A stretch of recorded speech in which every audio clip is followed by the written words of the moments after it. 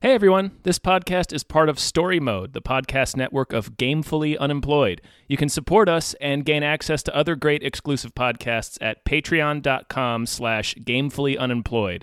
That's patreon.com/GAMEFULLY unemployed, which is spelled like it sounds.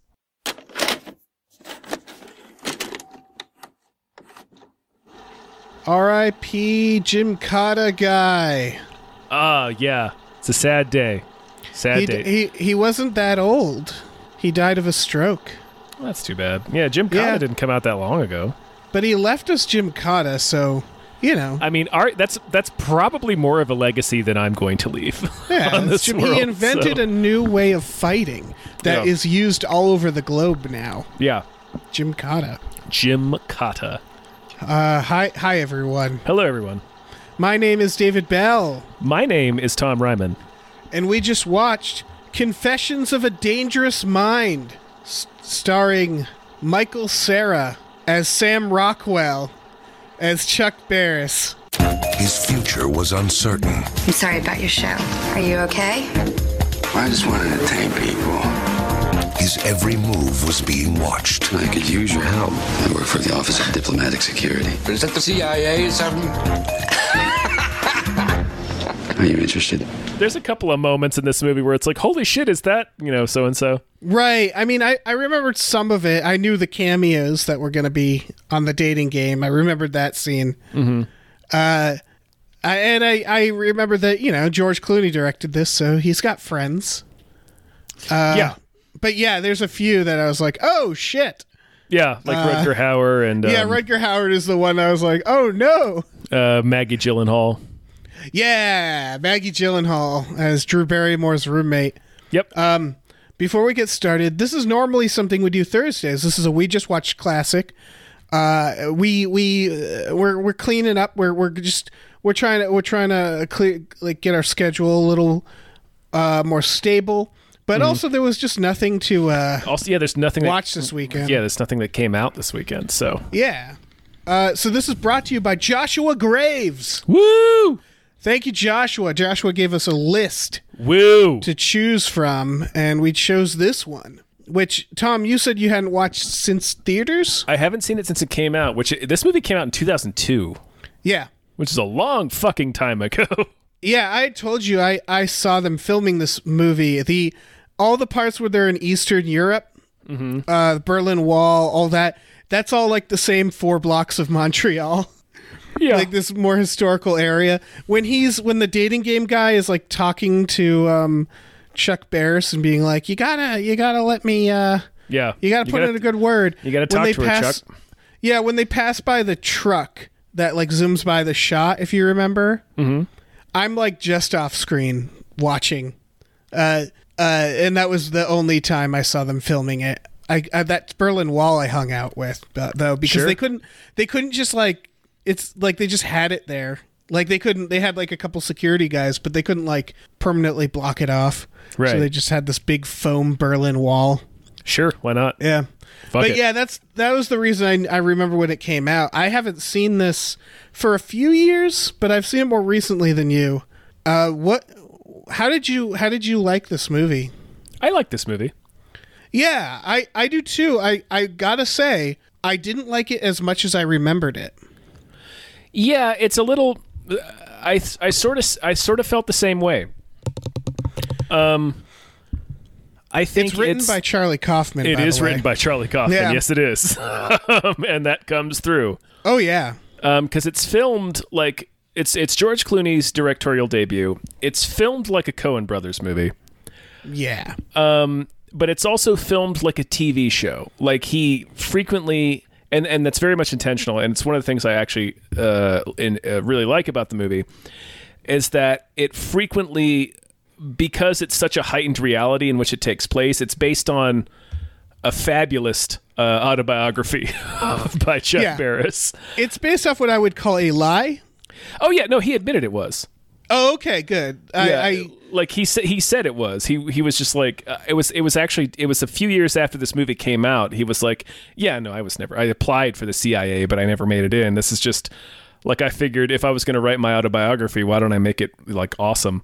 Yeah. Like, so Well, that comes out in the movie, I thought, because it's a lot about a man's regrets and that he didn't do anything with his life, or like the feeling that he didn't. yeah. And then he in a fucking drunken stupor writes this autobiography that's just a lie, Yeah. or mostly a lie. Yeah. But the scenes, there's a lot of in scene, like in camera transitions where like walls move. Yeah, to a lot of reveal- really cool practical effects. Yeah, so it's like a TV show, Yeah. like a variety show. I think though it's really cool the way they did that, and you can sort of like when he's going on the page tour, and then clearly they made Sam Rockwell like quickly change into Yep. it's stuff like that. Yeah, Or when he's on the phone with the guy, and then the wall of his apartment disappears, and you can see Yeah. the other guy there, and yeah. There's some great shit, and so it's visually a very interesting movie. The thing that like I found ugly was the filters on a lot of this, like a lot of the flashbacks. And I get the idea, which is that the farther when they show like when he's a kid and like a baby, the filters are really heavy because the memory is foggy. The memory is foggy, yeah. And everything gets clearer. I get The that. older he gets, yeah. Yeah, it still just didn't look good. They could have done that better, I think. I don't know. This is a very slight criticism. I just thought it looked kind of like dog shit. Like Yeah. I understood why they did it, but Yeah. there was some shots where I'm like, I feel like it's just like kind of out of focus or something. I don't know. But it's Clooney's definitely knew what he was doing. Like I like his directing. Yeah. I think what it was about this movie, watching it again, that I was like, I'm less thrilled about this, isn't the writing, it's not the performances, it's not the directing, it's the character. Yeah. It's the realization of like, oh, I don't care about this person. Right. Like they never do the work to make you like Chuck. In fact, they go out of the way to make you not like him. Yeah. The whole So it's like, why am I sitting here just watching and it sat wrong with me when I first saw it in the theater, and it still sits wrong with me. But the final scene in which he gets the best of Julia Roberts, oh yeah, it's like I'm sitting here watching this self-aggrandizing man tell us lies about his fantastic life. right. And then like the final scene is like him outsmarting this like woman that was like trying to destroy him and everyone else in the CIA alongside him. So it's like a very typical like, Yeah, oh, it's a okay, fantasy. right, yeah, let's make the woman the evil seductress. And like Femme fatale, yeah. yeah, and then you outsmart her in a very stupid way. Yeah. But in a very spy novel way. Yeah. Like, I get that in the framing of it's all fake, Yes. which I almost wish the movie ended with that. Yeah, With the realization, like, yeah, this is like they imply it, and they imply that it might be a delusion. That at his wedding he sees George Clooney. George Clooney in his first kill and stuff like that, and it's almost more like a Fight Club implication where it's like it's all in his head or something like that, or American Psycho. Yeah. But I wouldn't have minded, like, I don't know, some sort of, because his whole deal is he's kind of an entertainment grifter. They talk about it. There's like a debate to be had about his contribution to television and whether or not he, brought quality down, which He sort of invented reality television. yeah, he invented like kind of mean-spirited television. And like American Idol and like yeah. Yeah. And so the idea that it's just one more kind of grift. I don't know. I thought of this with the whole Andy Kaufman's thing too, where they at the very end they show Tony Clifton and then they show why can't I remember the actor's name? Paul Giamatti Paul Giamatti, yeah. As Bob Zmuda. as Bob Zmuda, yeah. Yeah, and the implication is like, oh, could he still be alive? And it's like, no. No, he's dead. No, he's dead. Like- Bob Zmuda's WTF had a moment like that because Mark Maron was like, was like, so what's the deal with that? And he's like, oh, who could say? And Mark Maron's just like, okay, cut the shit. No. Like, cut this shit. Like he's dead. Stop it. I get that a little bit more though, because that's probably what Andy Kaufman wanted. He was like, no, just keep this weird riddle alive. So it's like, okay, yeah, I can do that for you. Yeah, and I guess the way the movie ended is to troll people, specifically the way Kaufman would have. But this one, I feel like it felt like the whole point of this guy is that he feels like a phony, so he has to create this fantasy where he's important. Yeah. I didn't realize that he had come out and just said, like, yeah, of course it's bullshit.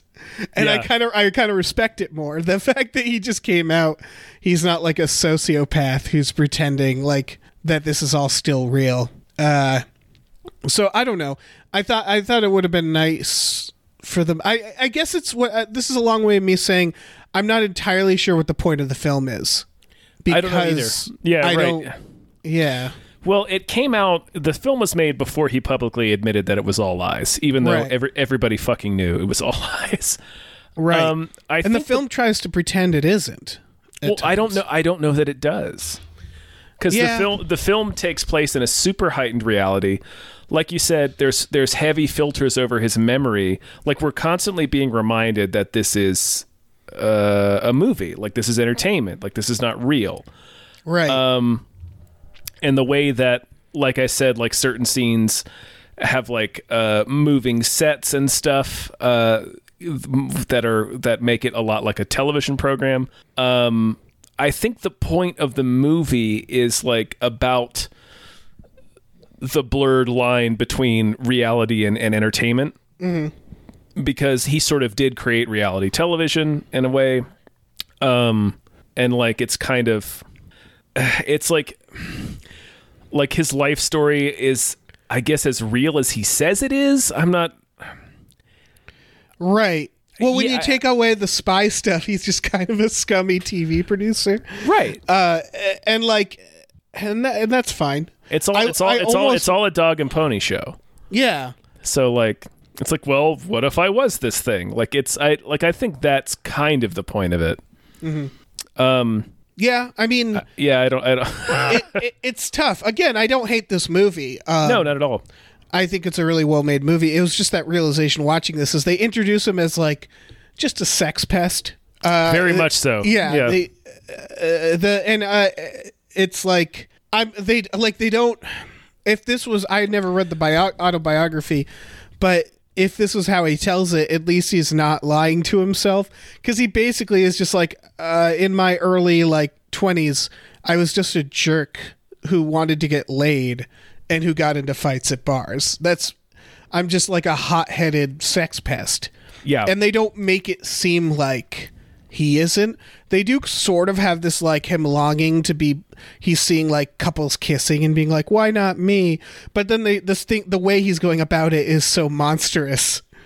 Again, I think that's a perception of reality, because in the scene where we see him in the movie theater, for example, and he's trying to get like a handy. Yeah, he just whips it out. Like everyone in I think it's actually the scene before that, but everyone in the literally everyone in the theater is a couple making out, except for him and this girl who are just sitting there watching the movie. Right. It's definitely heightened reality. It's later his on, perception. Right. And later on, when we see him at the movies with Drew Barrymore, he and Drew Barrymore are making out, and they're the only people in the theater making out. Everyone else is watching the movie. So I think it's his perception is what we're seeing. Yes. And sure. Not necessarily like what is real and what is a justification for what he's doing. And I think, again, I think that's ultimately what this movie is about, is perceptions of reality. Because he's a TV producer, and because he told this fantastic story about his life that can't possibly be true. But everything in the movie is sort of filmed in this hyper realistic way that constantly reminds you that none of it's real. Right. So yeah. But some of it's real, because some of it happened. Some of it definitely happened, yes. They also do, and I don't know what the purpose of this is, and I don't know if it was written or if it's was done after the fact, they interview the real people. Yes. Like it's a documentary. Mm-hmm. And those are heavily filtered as well, those shots. Yeah, they're filtered in a way that's like, this is real. Right. And they are very, like, they're very sparse throughout. Right, it only happens like maybe 4 or 5 times. Mm-hmm. And there's these weird dips into reality where, like, the TV monitors will show the real versions of these shows and stuff like that. So it's definitely playing with that idea. I'm not sure about the interviews though, because the interviews added something weird to it to me, where it was like, are you trying to make me believe this? Are you trying to get these interviews with people to imply that this is really happening? I think it's all about blurring that line. Right. Like that's the whole point of the movie is blurring the line between what's real and what's just entertainment. And when you're in entertainment, does it really matter? Mm-hmm. And to the point that they show Chuck Barris at the very end, but he doesn't say anything. Yeah, I really like that. I like that. He doesn't say a word. No, they just show him. Yeah. I wonder if he knew. I wonder if they like interviewed him for 3 hours, and then they watched the movie, and he's like, "Hey, what the fuck?" He probably knew. No, he probably. Yeah. But like, the screenplay is extremely, because also like coming at it from the standpoint that it was knowing that it was written by Charlie Kaufman. It's like, oh yeah, this is a meta film. Oh yeah, it's Charlie. That's what I guess. That's what I'm saying is that like, I bet the script was really good because it's Charlie Kaufman. Yeah, he's always good. In the hands of George Clooney, who I do think is a good director, but this is his debut. Mm-hmm. Directing job. So like, I'm wondering how much of this was in the script, how much of it was Clooney adding on to it. I'm gonna assume that a lot of it was in the script. Yeah, because the structure is so perfectly like a meta deconstruction of the type that Charlie Kaufman likes to do. Oh yeah. But Clooney Tim leading up to Adaptation, which my God. Same year, I think, wasn't it? Wasn't Adaptation 2002? That's one of those movies that you really have to know it's a meta movie, because the first time I watched it, I was like, wait, what the fuck? What the fuck was that? And then like you have to like read about it. Like it's real. Like if you just watch that movie without knowing that it's who it's written by, or anything like that, it's just a kind of a shitty movie. It was, in fact, the same year. Oh, wow. Yep. Yeah, I think Clooney definitely understood what he was going for. And then I don't know if Clooney actually had the background with the Coen brothers yet at this point. I don't know. It doesn't feel that Coen brothers to me. I think the moment when I was like, with Clooney, like I think Clooney was always inspired by Coen brothers, but I think his style isn't exactly Coen brothers. The script certainly isn't. No. I think the one movie where I was like, I feel like you're trying to do Coen brothers was Leatherheads. You remember that one? I remember. Our favorite boy, John Krasinski. I didn't see it, but I remember when it came out. That had a few funny moments. That felt very much like he was trying to do Coen brothers, but he definitely has the thing where he'll do like serious movie, funny movie, serious movie, funny movie. I really enjoyed Good Night and Good Luck. I gotta watch that again though. Oh, for sure. Yeah. Like what else has he done recently? What was it called? Suburbicon? I haven't seen that yet. I want to watch that. That looked kind of fun. Yeah. He did do Leatherheads. It was Suburbicon was co-written by the Coen brothers. No shit. Yep. It was the Coen brothers and then Clooney and Grant Heslov, who is his producing partner. Oh yeah. Oh, and Monuments Men, which I haven't heard anything. No, he did Ides of March. I really liked Ides of March. Okay. Did you see Ides of March? I didn't. Ooh, Ides of March I thought was like it's my jam as a political thriller. Okay. Maybe I'll watch that shit. Yeah, it's Gosling as like the aide to a Democratic, I think, candidate for presidency. It's his serious one. It's Confessions is kind of his goofy one. Good Night and Good Luck, serious one. Leatherheads, goofy one. Ides of March, serious one. Monuments Men, his goofy one. Suburbicon, his serious one. Like, he really does go back and forth. I think he's very hit or miss generally, though. Yeah. But I do want him to keep going. Yeah.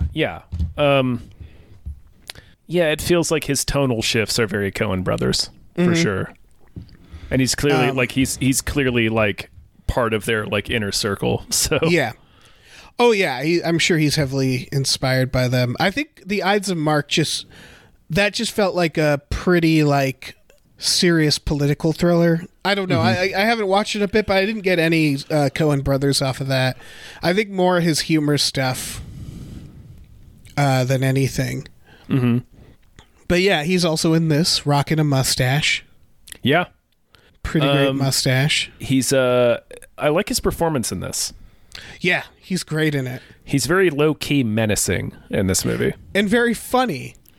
Like, because he's so serious, I found him very funny, where he's like suggesting an idea for his show. Yeah. And just like, he calls him Strawberry Dick at one point.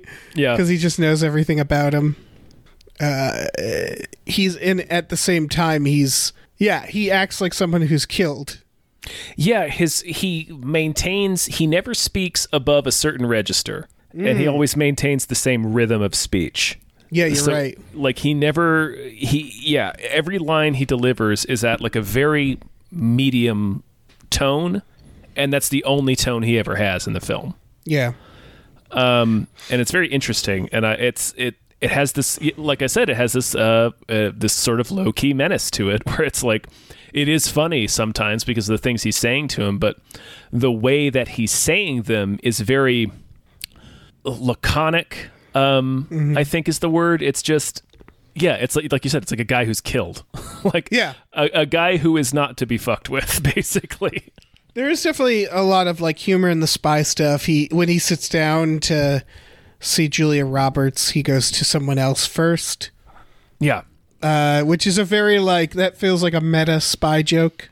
Yeah. And the scene where he meets Rutger Hauer, where he's not sure if Rutger Hauer is going to kill him. And he's like, so I met him in a place where I felt comfortable, and they're literally surrounded by mirrors. Yeah. Yeah. And Rutger Hauer killing that guy and wanting a picture. Yeah, strangling that guy. He's like, no, take the picture. Yeah, and then he smiles for it. Yeah. Yeah, I really like the idea that it's something that like the new Bond kind of touched upon, which is that like killing for the CIA, the people they get. When George Clooney was like, you're made for this job, and the reason why is he profiles him as a serial killer. Yes, it's the idea that like CIA, they look for people who would have otherwise been serial killers, and they give them jobs and give them direction, which I really like that idea of the and so like Rutger Hauer also is clearly a serial killer. He's just doing it for the CIA. Right. I really like that idea that the government being like, well, we need people to be killers. Why not get people who we're going to kill either way? Right. And like Clooney says later, like, Sam Rockwell is like, well, I have a good job. I'm a television producer. I've got hit shows. I don't need to kill for money anymore. And he's like, it was never about what you needed for money. Yeah. He's like, you do it to relax. Right. Like when he goes, he sets up a meeting with George Clooney. He's like, I need something for my head. And George Clooney hands him a packet. And it's like, there you go. Yeah. You know what? Okay. You know what? Kill this guy. You know what I might have liked better? What's that? Where I think the meat is that could be kind of cut, or the fat, I guess, is I think this movie struggles to be two things: an autobiography or a biopic. I think that goes right out the window. What? The autobiography. Well, it's clear it's not actually one, but like the stuff with his relationships and getting married and like getting a career and stuff. Part of me wants to just see a movie kind of very focused on the spy stuff.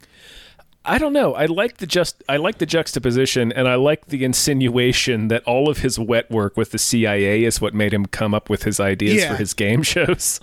Yeah, that's really funny. Where it's like his ideas for his game shows are just like torturing people. Yeah. Well, yeah, it's not flattering because even when it's not that, he comes up with the game show in very cynical ways. Yeah. Where he's like, the Newlywed Game is based off his belief that someone will sell out their spouse for a new appliance. Well, it's also, if you notice, he also comes up with the Newlywed Game while he's watching the torture technique. Yeah.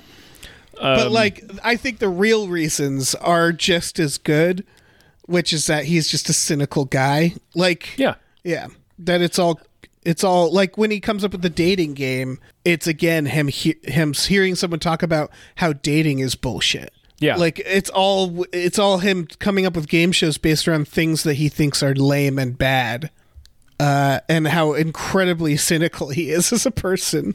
Yeah, and generally unpleasant. Yeah, he's terrible. Yeah, but yeah, I think like I don't believe a single thing in this film. No, of course so not. I think. Well, I'm not I sure. do believe some of it. Well, what I was going to say. Okay, go ahead. Sorry, I believe the self-loathing side, where he is talking about why he came up with shows, or his personal relationships. Mm-hmm. Those seem real to me because it's just. I don't know. Do you think he's demonizing himself? Is he just making himself out to be a villain, and that he just got married to someone and it was very nice and like. He didn't cheat on them. Like I feel like it's almost. I think all that's probably true, but like from the I don't feel the tug of war between being a biopic and being this fantastical spy picture. Because as soon as it like dips into the fabulous end, I'm just like, okay, I don't believe any of this. No. I'm not saying that. I'm saying that I find that more entertaining. I think that's a better film. Like I don't maybe because the I hook like here. I like this film, but yeah, I kind of want to see a film just about like a producer becoming a spy and more about like I really like the idea of spies as just clear serial killers and that world and kind of. It's just whenever it was like and then when it's talking about his like first girlfriend getting pregnant. And like then where she wasn't really. Yeah, where it's clearly biopic stuff. Mm-hmm. I'm just like I don't need to know about your childhood.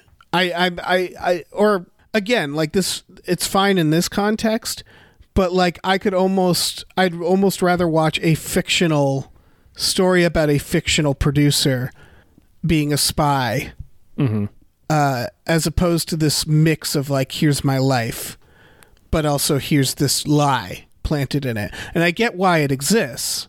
Yeah. But like that just feels more interesting to me as a piece of entertainment. Yeah, maybe.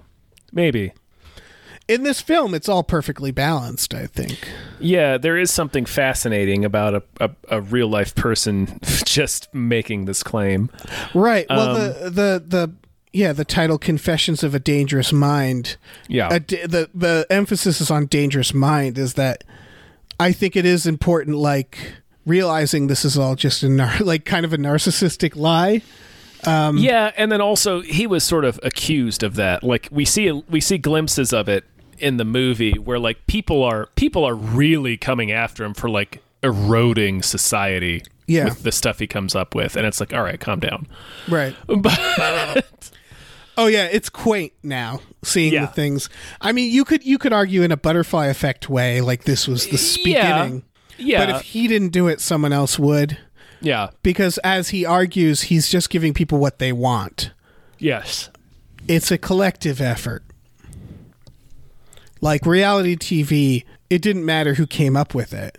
Right. We would have done it. Yeah. I think it's interesting. And I'm pretty sure this is on purpose. What's this? But when he moves into his house in Los Angeles with Drew Barrymore, yeah, and he carries her inside, and then they have they have like a love scene. The love scene is out of focus, and I think that's absolutely intentional. Yeah, I would believe that, because again, related to the movie's theme of sort of blurring the line between reality and entertainment and what's real and what's not. I think they obscured that moment because as it becomes clear throughout the rest of the film, Chuck's not entirely sure what she means to him. Yeah, there's a lot of non-commitment. Yeah, he's very non-committal. He's like, he even tells her, "I love you in my way." Yeah, because they start with her being almost like the perfect woman for him, where she's really casual as well. She's very casual. She's very mercurial. She's like just sort of like whatever. And at a certain point, it's like clearly that she wants, she asks to marry. She asks him to marry her, and then she tries to pass it off as like, "Oh, I was kidding." Yeah, but it's just very clear that he doesn't react well to it. Yeah. She's great in this, Drew Barrymore. I always enjoy her in movies. And like, shit, did I lose my train of thought? Oh yeah, I was just gonna say one thing I should make clear is their relationship stuff. I should note that it's the broad strokes that I think are real, but because they purposely make, like, they do romantic montages that are, again, like you said, it's like a television show. It's all very corny, their love, a lot of the time. They do that montage where she's like, they're just like doing like couple stuff, and it's stuff that no couple has ever done, or it's done in this very cheesy montage way, at least. And so, yeah, I do think, again, it's all through his memory. It's all through this lens of retelling it all. Yeah. In this way, which is, it's weird because it means that he's still a prick in his fantasized version. Yeah. Which is interesting. Which is why I guess I'm also not bothered about the Julia Roberts thing, because it's all told through his brain. So it's like, of course he got the better of her in this cheesy spy novel way. Right. Because it's all just a fantasy. Yes. I guess, again, in the Charlie Kaufman way, if you watch this not realizing that, like thinking of this as like, are they trying to genuinely pass this off as a biopic? I don't think so. No, like this was. No, I don't think they are. I'm saying that people could watch it the way you could watch adaptation and not realize that what they're trying to do. Yeah. And if you don't realize that, it's a worse film. So it's risky, especially for George Clooney's directorial debut. Yeah, I remember the publicity around the film when it came out was the fact that it was this highly controversial autobiography where it was like, it seemed entirely likely that this dude just made up a bunch of shit about his life to make a good book. Because that's sort of how he looked at life. I was like, well, we'll just say whatever's entertaining. And from what I'm reading a quote here from George Clooney about the CIA claims. He says, "I don't know how much I believed it." Wait, can you do it in his voice? No. I cannot. All right. I don't have a Clooney. I'm sorry. That's fair. Yeah. He says, "I don't know how much I believed it. I didn't want to officially ask him because I didn't want him to say I made it up. I wanted to tell the story, and I thought how interesting if it was all made up. Why someone as wealthy and as successful as Chuck Barris would have to do that. I thought that was an interesting person to explore, and that's what we wanted to do with the film." Mm-hmm. Yeah, and I keep going back and forth on this. It is almost more interesting if he never confessed to making it up, because I feel like I don't know much about Chuck Barris. I should note this. Maybe he's a monster. Maybe he's a wonderful man. But if it was this, he has since passed away. He died in 2017. Okay. If it was just this like very narcissistic thing where he was like, "No, this is my life. This is my biography," and like never fessed up. The fact that like a few years later he was like, "Oh yeah, it's bullshit," means to me that it was never like that narcissistic of a commitment. It was just like, "Yeah, I thought it'd be fun." Yeah, that's sort of the I remember when I saw this movie, that's the attitude that I perceived. Mm-hmm. I was like, "Oh, here's a guy." Like when I saw the movie, I was like, "Oh, okay, this guy just was like, well, if I'm going to write an autobiography, I might as well make myself a fucking space pirate. Right. You know? I guess the things that, but the Like I things would, that I like could, throw I could it see off. I could see myself doing the same thing. Oh yeah, the things I think throw it off are those weird interviews with like Dick Clark. Dick Clark is Dick Clark the first person we see in this movie? Yes. Yeah, that threw me off. Yeah. I mean, again, the movie is about blurring the line between reality and entertainment. Yeah, that's true. So it has these interview segments with it, and I think that works for the film because you're left like we mentioned, like the last image you see is Chuck Barris, but he doesn't say anything. Yeah. So it's like, what was that real? I don't know. Yeah, you're right. That's such a great ending idea for an ending because it's like because you do these interviews with these other people and you think like part of me says that maybe they shouldn't have had Dick Clark then because the other people aren't people that are too famous. I guess. Right, they're just people that worked with. I mean, like he produced, I think, American Bandstand with Dick Clark. I think that's why Dick Clark's in it. But even with Dick Clark, you think like, oh, are they acting right now? Like, is this part of it? Don't know. And then Chuck Barris at the end. No, I bet that's genuine interviews because everything they say they clearly like selected. It was very selective editing where it's like the only time they have someone say anything towards him being a spy is basically that woman just being like, yeah, he'd be gone for a couple weeks. They wouldn't tell us where he went. And it's like, okay. That means nothing. But right, like, that's just Hollywood producer shit. Right, but it was a very good like, way of implying that there was some truth to it. And I think she also has the bit where it's like he would just turn on people. Like you could hear about him just turning on, like he was a great guy, right? But he had this capacity to just destroy people if he felt the whim. Right, and they have that part where she's like, "Yeah, he's a good man. I mean, he's a prick." Yeah. Which again, all of that can be used to describe just any old producer. Exactly. Yeah. Yeah. Yeah. It's an interesting movie. It's a very interesting movie. I gotta give Clooney a lot of respect for opening with it because I do think it's a hard movie to start with. It's not, people don't remember this movie that much, and I think it's because at face value as a movie, it's kind of uneven. Yeah, I'll agree with that. Yeah, and you don't like the main character. Again, it's very Charlie Kaufman, which is that I would argue a lot of Kaufman characters you don't like John Cusack and Billy John Malkovich. It's like he's a goblin. Yeah, he's fucking terrible. Yeah, you have to kind of appreciate his films always on a meta level where you're certainly not going to follow the hero's journey and like care what happens to him.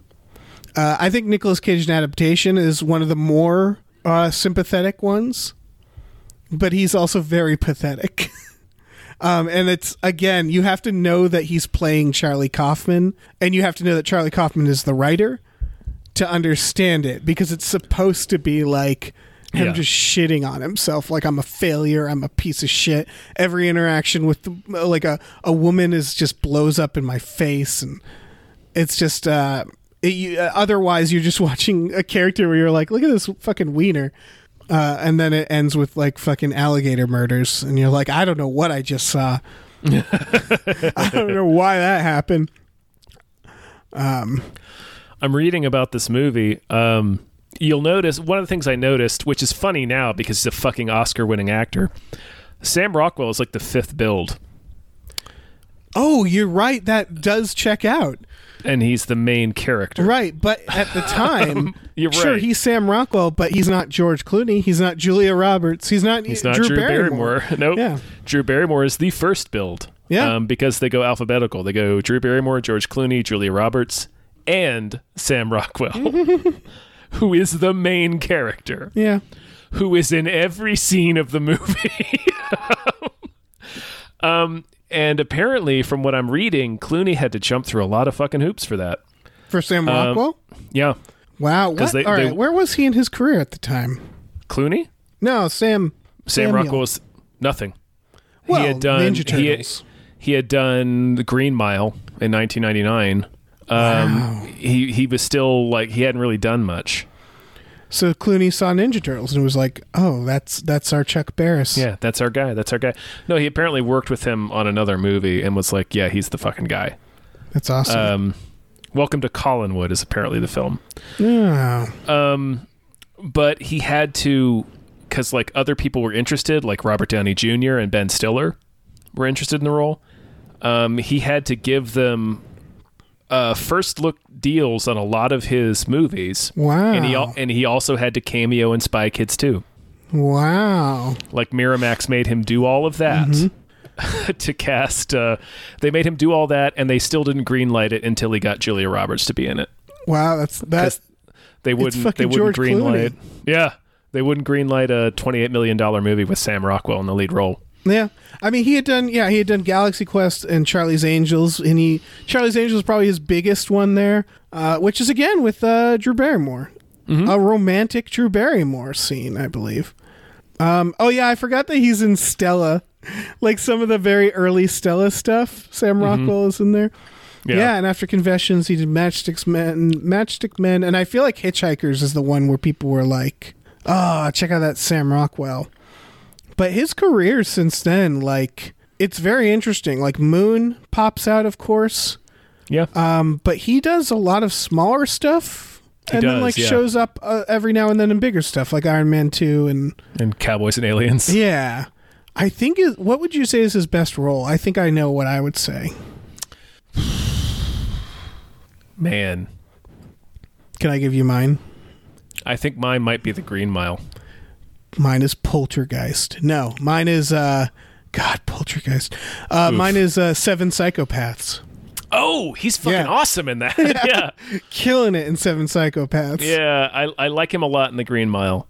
He is a waste in Poltergeist, by the way. I don't know if you saw that. Yeah, I did. I watched it last year. It's a fucking wasteland. What a piece film. of crap movie. That movie fucking sucks. Oh, what a terrible shame. movie. Yeah. Why would they do that? They also squandered Jared Harris. Oh my God, he is in that. He's the Zelda Rubinstein. Right, is that her name? right. He's her analog. Yeah, they just fucking squander fucking Rockwell and Jared Harris in that movie. They squandered the director. It's the director of I think City of Ember, which is a very creative movie from what I remember. I didn't see it. That Bill Murray in it, didn't it? Yeah, and Toby Jones. And then they directed Monster House, and then and then they were like, do a Poltergeist, and they're like, all right. Monster House is good. Yeah. Oh, it's written by Dan Harmon. Well, right. Sort of. They severely rewrote his screenplay, as Dan Harmon will tell you at the drop of a hat. Oh, yeah. But yeah, Sam Rockwell, he don't need to be no superstar. He's good where he is, I think, as long as he's happy. Yeah, it's funny that neither of us said Three Billboards. Oh, yeah. I have to rewatch that. I've only seen it once. I didn't love it. I enjoyed it. I have like a weird memory aversion to it that I won't go into, but like, you know, when you eat a food and then you get the flu afterwards and you can't eat that food for a while, and it has nothing to do with the quality of the food. Yep. I have something like that. Yeah, I have that connection to an Unwritten Law album. Oh, okay. There is an album by Unwritten Law that I cannot listen to because I got it as I had one of the worst fevers of my entire life. Right, and then that's all you can think about. So that's all I can think about when I hear it. Yeah. But I mean, him plus Martin McDonagh is it's a very smart pairing. He and in this, like when you said Robert Downey Jr., I was like, oh, that could be good. Not as good as Sam Rockwell, because Sam Rockwell has this combination of a scummy guy that's also kind of sad, and he can do it really well, like Slimeball, but sympathetic. Sam Rockwell's more. It's interesting to say this because I love him. Rockwell's more hateable than RDJ. Yeah, that's what I mean. Yeah, like he fits into this kind of role better than Robert Downey would. Yeah.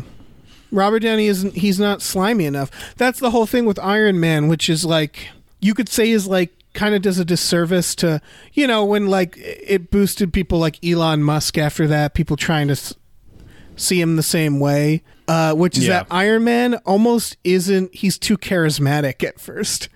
like because he's RDJ. So it's like Yeah. you start liking him. You start the movie liking him, and it's like Right, but you can recognize that he kind of sucks. yeah, But it's a different dynamic than what you would want for a movie like this. oh for sure.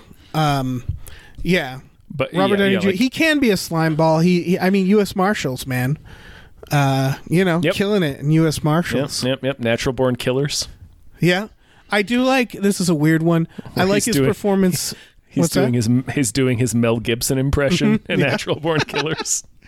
I like his performance in Gothica, which isn't a great movie, but I think it was his comeback movie technically. Yeah, I think it was the first movie he got when he got out of prison. Yeah. Yeah, I think I tweeted about this. It's interesting. His movie right before Rehab was In Dreams, where he plays like a serial killer who's was in an asylum, and then his comeback was Gothica, which is another horror movie, like In Dreams, where he plays not a serial killer who works at an asylum. So he has like an asylum sandwich. Right. Like, wasn't the game in Gothica where like you thought he was the bad guy, but Yes, he's not? which is why I liked him, is because they make him. They do an interesting thing where they make him helpful enough that any like person who has watched a million of these is like, oh, he did it. Yeah, he's the fucking bad Like guy. that guy's too helpful. He did it, and then no, he didn't. Yeah, he didn't. He Yeah. didn't do it. Spoilers for Gothica. Yeah. Spoilers for Gothica. Halle Berry does in fact kill a man in that, and gets away with it because he is just so bad that everybody's like, it's cool. It's fine. It's fine. And like I'm not against that. I agree with the film. She's just like, yeah, Ghost made me kill this guy. And they're like, Sure. yeah, well the Ghost was right. Halle Yeah, fuck Berry. that guy. That guy sucked. Yeah. Oh, Gothica. Fucking Gothica. Man. That's a film. It is Halle a Berry motion broke picture. her arm It is a filming that. She Because did. She on Robert Downey Jr. did it. to her. RDJ broke her arm. Yeah. Yeah. Must have felt bad. I hope so. I Yeah. couldn't live with myself if I broke Halle Right. Berry's arm. Right. Also, all right, Halle Berry was hot shit at the time, right? Yeah, she just won for Monsters Ball. Right. And then you got Robert Downey Jr., who really needs this to work out for him. Right, who's like coming he's struggling. No studio will insure him, Right. and he breaks fucking Halle Berry's arm. Oh, God. My God, That must have been... you disaster of a man. Yeah, that's... oof. Good Yeah. God. Yep. And then he did Iron Man 2 with Sam Rockwell, who did this movie. He did. Yes, Bring all of this it is all accurate. back. Bring it all back. Yeah, I like this movie. It's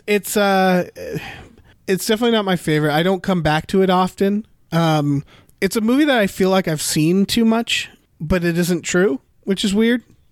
I've only seen this twice. Yeah. I think I did an article on it, or like I included an article, so I know I've watched it like at least like 3 times and scrubbed through it for screen grabs and shit like that. Yeah. And then, yeah, it's a good movie. It's not my favorite George Clooney directing movie by far. Mm-hmm. I think he's better when he does serious stuff. I don't know. think I he's don't know way what else better. to say about this film. And Rotten Tomatoes would agree with me on this one. Sure. Yeah. Is that like the other silly movies is like Leatherheads and Monuments Men, which will have their moments. I think he's. It's weird to say, like sweetness, like sincerity, human kindness, like happiness. He doesn't do nearly as well as like tragedy and seriousness. He nails those, and he makes some really compelling films through that. I think you should watch Yeah. Ides of March. I might probably watch it. will. I might watch Yeah. it tonight. Yeah. Fuck that. It was on Hulu for a long time. Was it? Yeah, it was. Yeah. It's got Ryan Gosling, and he holds up the magazine, and it's So his that's like face and his George face. Clooney's face. Yeah, that's Yeah. the whole movie. He holds it up the whole movie. He walks around. He just walks around with that in front of his face Yeah. like a fucking mask. He bumps into things because he has no depth perception, but Right, it's because okay. half of his face is George Clooney on Time magazine. Yeah, I mean, what would you do? exactly. What would Not you that, please. do? Yeah. The whole movie is just about. It's just about people like, yeah, you do have the same shape faced as George Clooney. That's interesting, Ryan Gosling. Thank you for and- pointing that out. Yeah. Roll credits. Ides of March. Do we have any other thoughts? No. I have nothing else to say about this movie. Yeah, I feel like. Oh, I did want to note if you're going to cast a young Sam Rockwell, Michael Cera. Like apparently he looks like they look like each other. Like he looks like he could turn into Sam Rockwell at that age. I don't know if this was his first role. Michael Cera trying to get a girl to lick his penis. No, I think he'd done other stuff before this. Yeah. Yeah, he was kind of a child actor. I always forget that about him. Mm-hmm. I know he was in the Berenstain Bears animated series. Oh, okay. I don't know if that was before or after this, but... He also has the thing where he looks younger than he is, so he was probably used a lot to play younger roles like this. Yeah. Where you like need a kid to just say something real fucked up, but you don't want to get like a really small kid, because it's like, that's fucked up. Why would you do that? Yeah. Why on earth? Why would you use your power? Mm-hmm. Your considerable power to do this? Yeah. What's wrong with you? Yeah. The hell is your problem? Yeah. All right. Well, thank you to Joshua Graves. Yeah. Thank you, Josh. Yeah. Thanks. Good list. Good. Solid Congratulations list. to us for picking. Yeah. The right thing. We clearly picked the best of the bunch. Mm-hmm. Everybody, thank us. Mm-hmm. And if you're interested, you can check out our Patreon. That's where these podcasts are done through. That's patreon.com/gamefullyunemployed. Do it. Yeah. We have exclusive podcasts there, like Tom and Jeff Watch Batman and Fox Mulder is a Maniac. Also, it's Monday and Tuesday. You know, for the month of June, there'll be maybe some other podcasts happening on Tuesdays. You'll have to find out. There might be. There could possibly be some vampire adjacent podcasts. Right. There's no evidence that this is a fact. No. I can't confirm or deny that it exists, but Tom, should we plug our stores? Does it matter? No. We never plug our Twitters. Should we plug our Twitters? No. Okay. Yeah, you're right. You're right.